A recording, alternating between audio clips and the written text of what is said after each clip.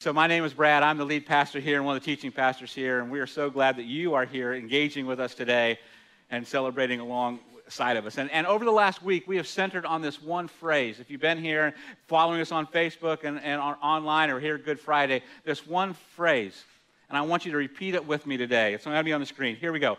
I am the one you love. It wasn't bad, but it wasn't great, okay? Even first service did it better than that, all right? One more time. I am the one you love. There we go, man. Do you believe that today? Do you believe that today, that you are the one that he loves? You know? I think that is the core of why we just gathered. And we've been talking about this. We sung about it this week, that I am the one you love. We've been talking and repeating it and just wanting you so badly to understand that you are the one that he loves. And it's a hard concept for us to wrap our mind around. There's this love that God has for us. I think, we try our hardest to understand this unconditional, unfavored love that God just pours on over us, but it's so hard for us to comprehend in our humanness. But when we understand it, when we start to understand it, when we start to believe that God loves us for who we are, no matter what we've done, no matter what our past is, but God loves us passionately, man, it changes us. It fundamentally changes us. We love other people differently. We live differently. We think that we belong. We know what our purpose is when we understand this one simple phrase. But again, it's just hard for us to wrap our whole minds around this. And we all, we know what love is. We all have someone that we love. Maybe a spouse. Maybe your kids. Our grandkids, they can do nothing wrong. I don't know if you know about that or not, but, it's one of those things. Maybe you're not married, but you have a dog, and you love your dog, that cuddly little thing that wags his tail every time you come home, and it's just amazing. Some of you love cats, and we're praying for you. It's okay, There's a support group that we can get you into for all that. But what happens, I think, sometimes is we compare our love, the way that we love here on earth, our human love, to the way that God loves, and it's totally, totally different. And would you agree with me that love can be complicated? If you're in any kind of relationship, it can be complicated, and right now the guy's saying, I don't know what to do, someone's going to jab me if I answer this. It can be awkward at times, We can love all kinds of things. We can love pizza, we can love ice cream, but when it comes to relationships, when it comes to other people, it gets a little bit more murky, it gets a little bit stranger, okay? It gets a little bit awkward, complicated, as I like to say. And if you're here for our last series, in one of those teachings, I actually talked about how us men we're not complicated people. It's very easy just to get us to do whatever you want to, ladies. And there's just three things that we really want, okay? And I talked about this with food, companionship, and an attaboy. Yeah, and I did change companionship. It's a little more Easter-friendly today. Food, companionship, and an attaboy. You give us, one of those every once in a while, we're pretty happy.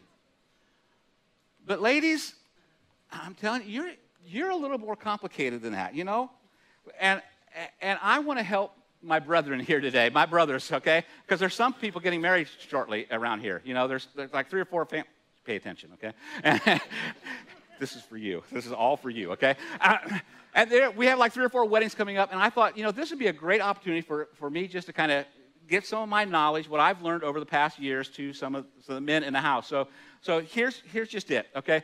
You may come home sometime, guys, and there's just chill in the air as you walk in, There's just something off about the house. You don't really know what it is. And you ask your wife, are you okay? And she says, I'm fine. She's not fine. Okay? And this is time for you to ask a few more questions and don't do something stupid particularly, What fine really means to them is that there is so much wrong right now that I can't even explain it to you, okay? You're not capable of understanding. That's what fine actually means. And here's the other thing that ladies do is they ask rhetorical questions, okay? I never really knew what a rhetorical question was. I thought when you asked a question, you wanted an answer. Apparently, a rhetorical question is one that you don't expect an answer. It's just to prove a point. And all the guys are going, oh, that makes so much more sense now. I've got a few examples. Here's one, okay? Are you really going to eat that? As I'm looking at my bowl of ice cream filled with all caramel sauce on top of it. Well, yeah, I was kind of planning on it, And then there's another rhetorical question that follows after that. You know why that you don't tuck your shirts in, don't you? Well, yeah, but how about this one? Are you kidding me right now? Yeah, we've all done that one, haven't we? How about this one? Guys, listen up. You might get this one. Do you think I'm stupid? Don't answer that.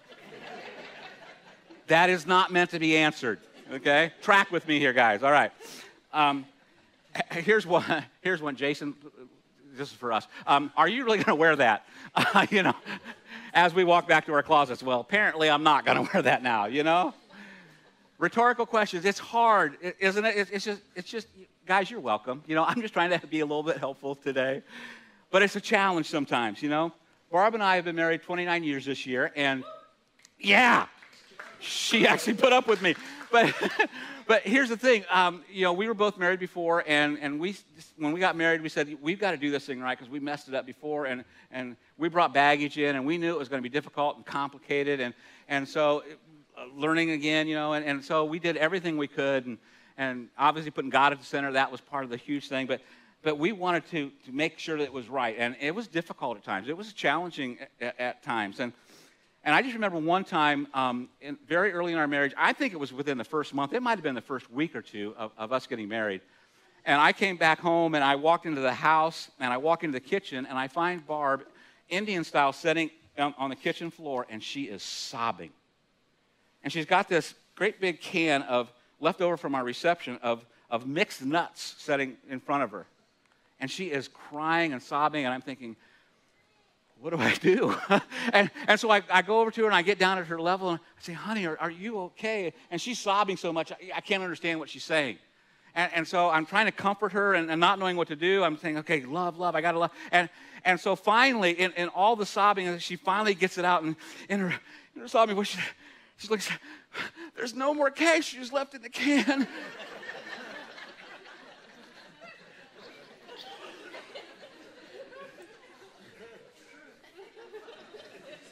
What do you do with that?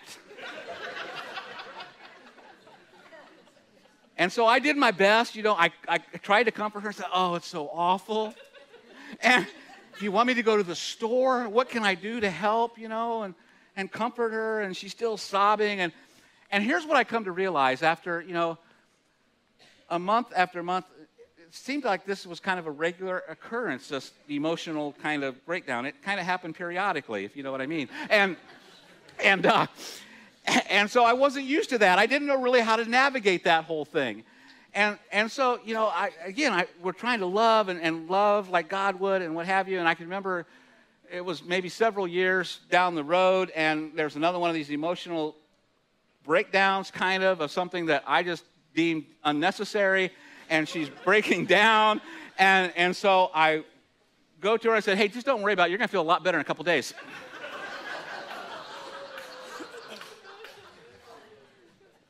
That's not a good thing. All that to say, it's hard for us to love.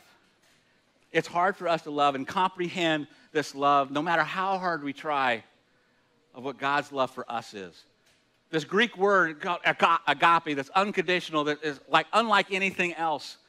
That no matter what we do, God is going to love us. No matter how far we run, no matter where we go, God is going to pursue us and chase us and love us. It's hard for us to comprehend that. So with that, I want to go walk through a story. And this is kind of not your typical Easter passage that we're going to be reading today. So I'm going to actually start in John chapter 11, verse 1. If you want to get your YouVersions, your Bibles out, it'll also be on the screen behind us. But I just want to walk through this because I think these 5 verses will give us a kind of a basis of God's love for us. So here it is, John chapter 11, verse 1. Now a man named Lazarus was sick. He was from Bethany, the village of Mary and her sister Martha. This Mary, whose brother Lazarus now lay sick, was the same one who poured perfume on the Lord and wiped his feet with her hair. So the sister sent word to Jesus, Lord, the one you love is sick. When he heard this, Jesus said, the sickness will not end in death. No, it is for God's glory, so that God's Son may be glorified through it. Now Jesus loved Martha and her sister and Lazarus. So as we break down these 5 verses, as we look at this, I think it's interesting at the very end here in verse 5 that John tells us that Jesus loved Martha and her sister and Lazarus. He makes sure that he names each one individually because they were very individuals. It wasn't just that he loved this family. He loved each and every one of them because they were very different in personalities. They had these unique personalities. You know, if you know the story of Mary and Martha at all, Mary loved to be around Jesus and would sit at his feet. Martha had the to-do list, all the tasks that she had to check off. But he loves them equally. He loves them both in their uniqueness. He loves Lazarus. He loves this whole entire family. And they are very close friends of Jesus. He actually spends the second to last week of his life with this family. That's how much he cares and loves for them. And then there's this one verse here in verse 3. So the sisters sent word to Jesus, Lord, the one you love is sick. And no matter how many times I've read this, you know, it's very easy to look past. It's very easy for us not to understand the significance of this one line, this one verse. The one you love is sick. And I want to kind of put you in the context and get you to understand what is actually happening here. You know, Lazarus is obviously sick.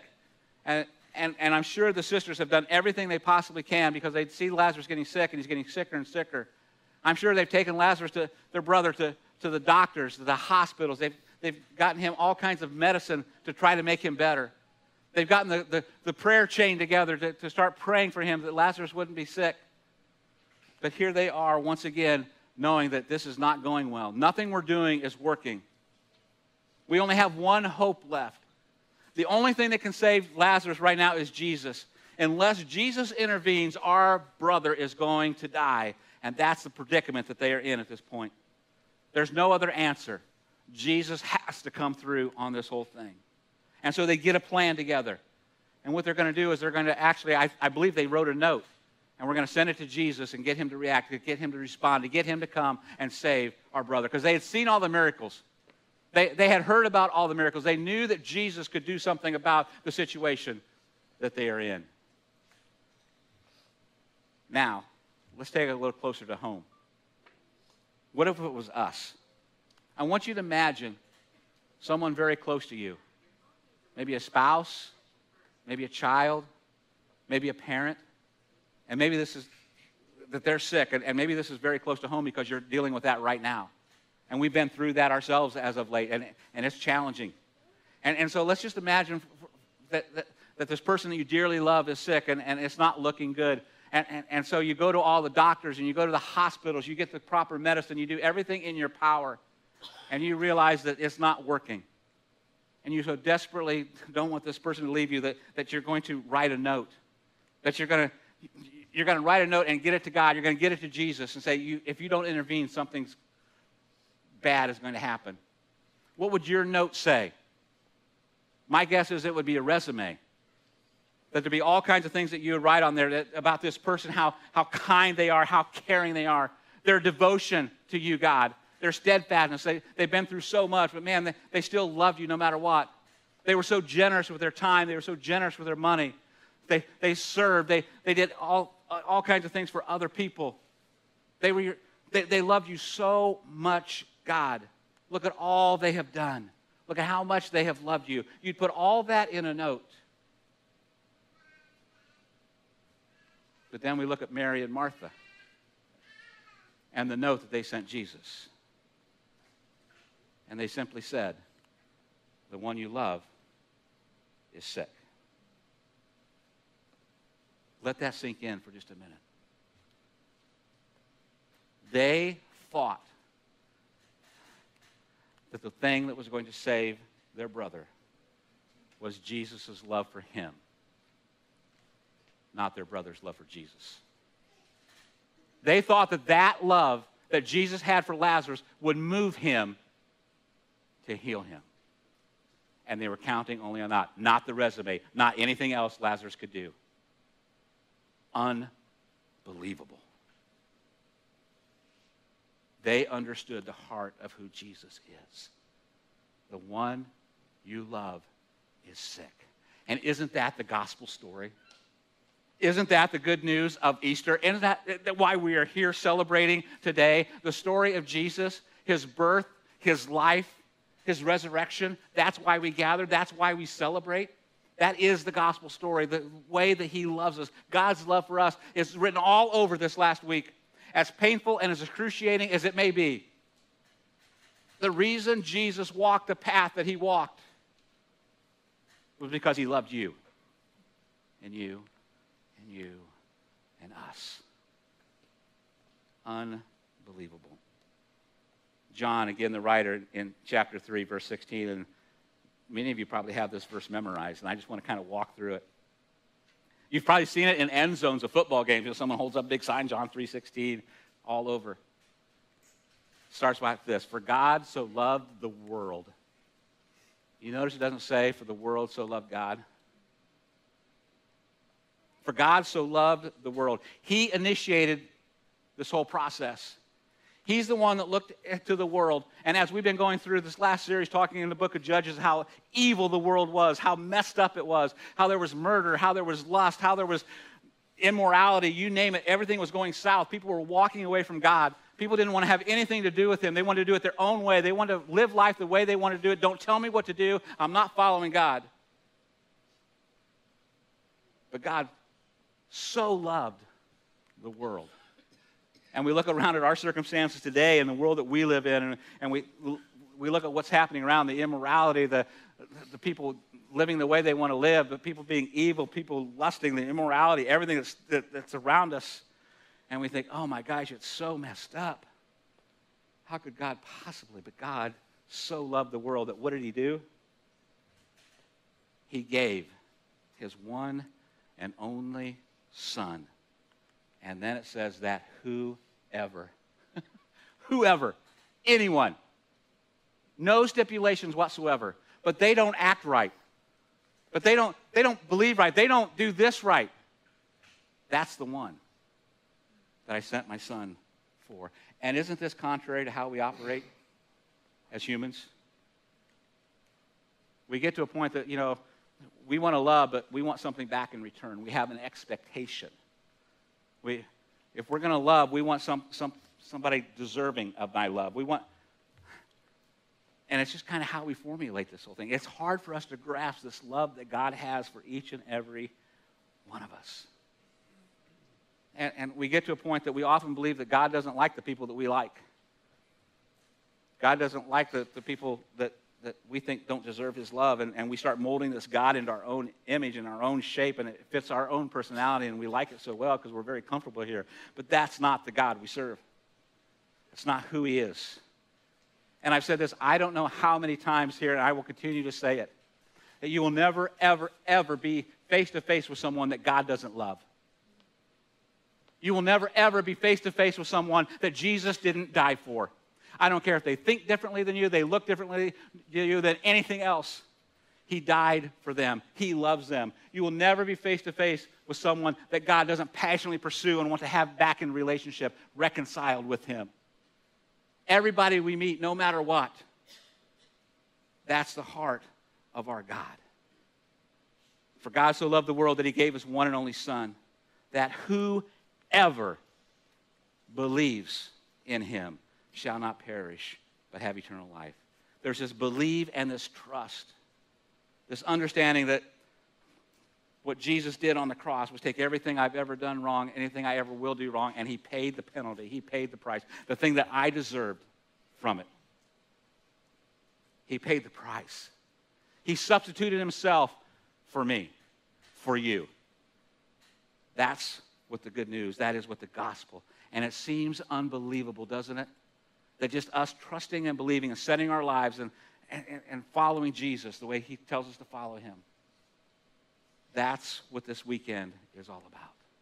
Him getting what I deserve and then raising to life so that I may have life, so that you may have life. I'm going to ask the worship team to come back up, and I'm going to go through just a couple more verses, pieces of scripture here. And this whole thing just seems so unbelievable that it's hard for us to picture. And I love how Paul says it here in Romans chapter 5, verse 6. He says, you see, at just the right time, when we were still powerless, we couldn't do anything. We were powerless. We can't reconcile ourselves with God. There's nothing that we can do, no matter what it is. We can't attend enough services. We can't serve enough. We can't do anything enough. We were powerless.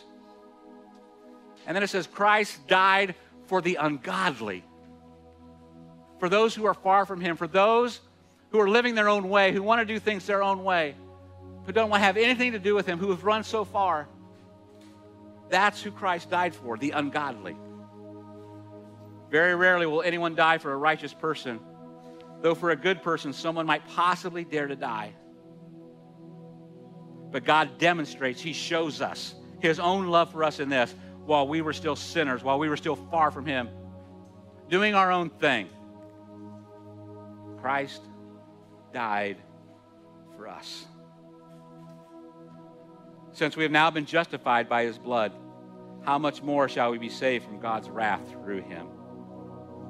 For if while we were God's enemies, we were reconciled, we were made right with him through the death of his Son, how much more, having been reconciled, shall we be saved through his life, through his resurrection?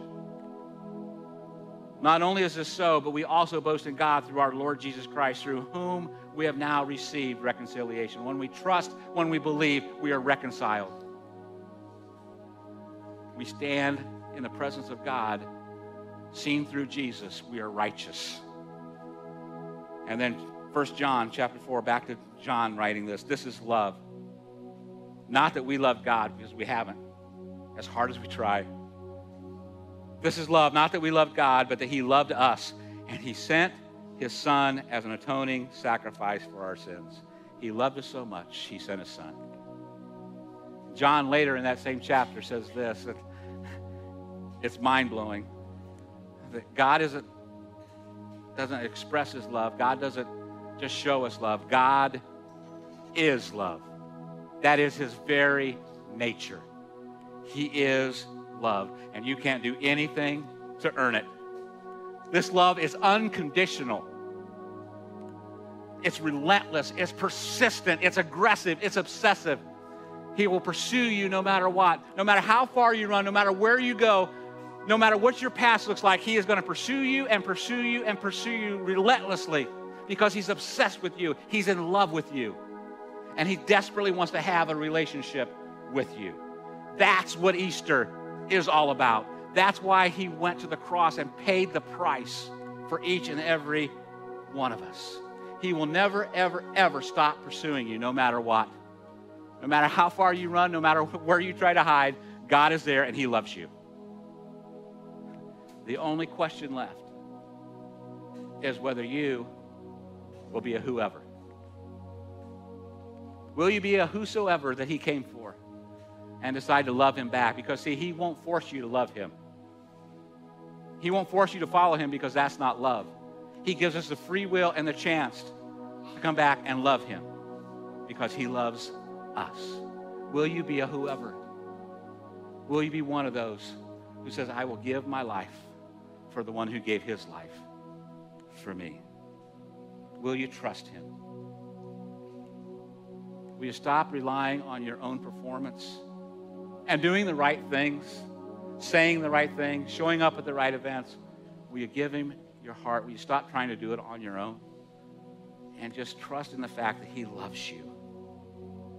Would you stop thinking that all your failures, all the things that you've done in your past, that God can't possibly love me, you don't understand, Brad, all this junk, all this stuff, it's exhausting. No one could possibly love me after all that. God does. Enough to die for you. Do you understand that you are the one that he loves? I want you to say it one more time with me. I am the one you love. Father God, we don't understand why you would, but we are so grateful that you love each and every person in this room. If there's anybody here that has not said yes back to that love and loved you back, I just pray that they would and just tell you, I'm going to follow you, Jesus. I may not understand it all, but I'm going to follow you because I know that you love me now. That is our prayer. Father, just speak, move like never before. Continue to show us how much you love us, and help us to love you back the way you oh so deserve. It's in the amazing, matchless name of Jesus that I pray.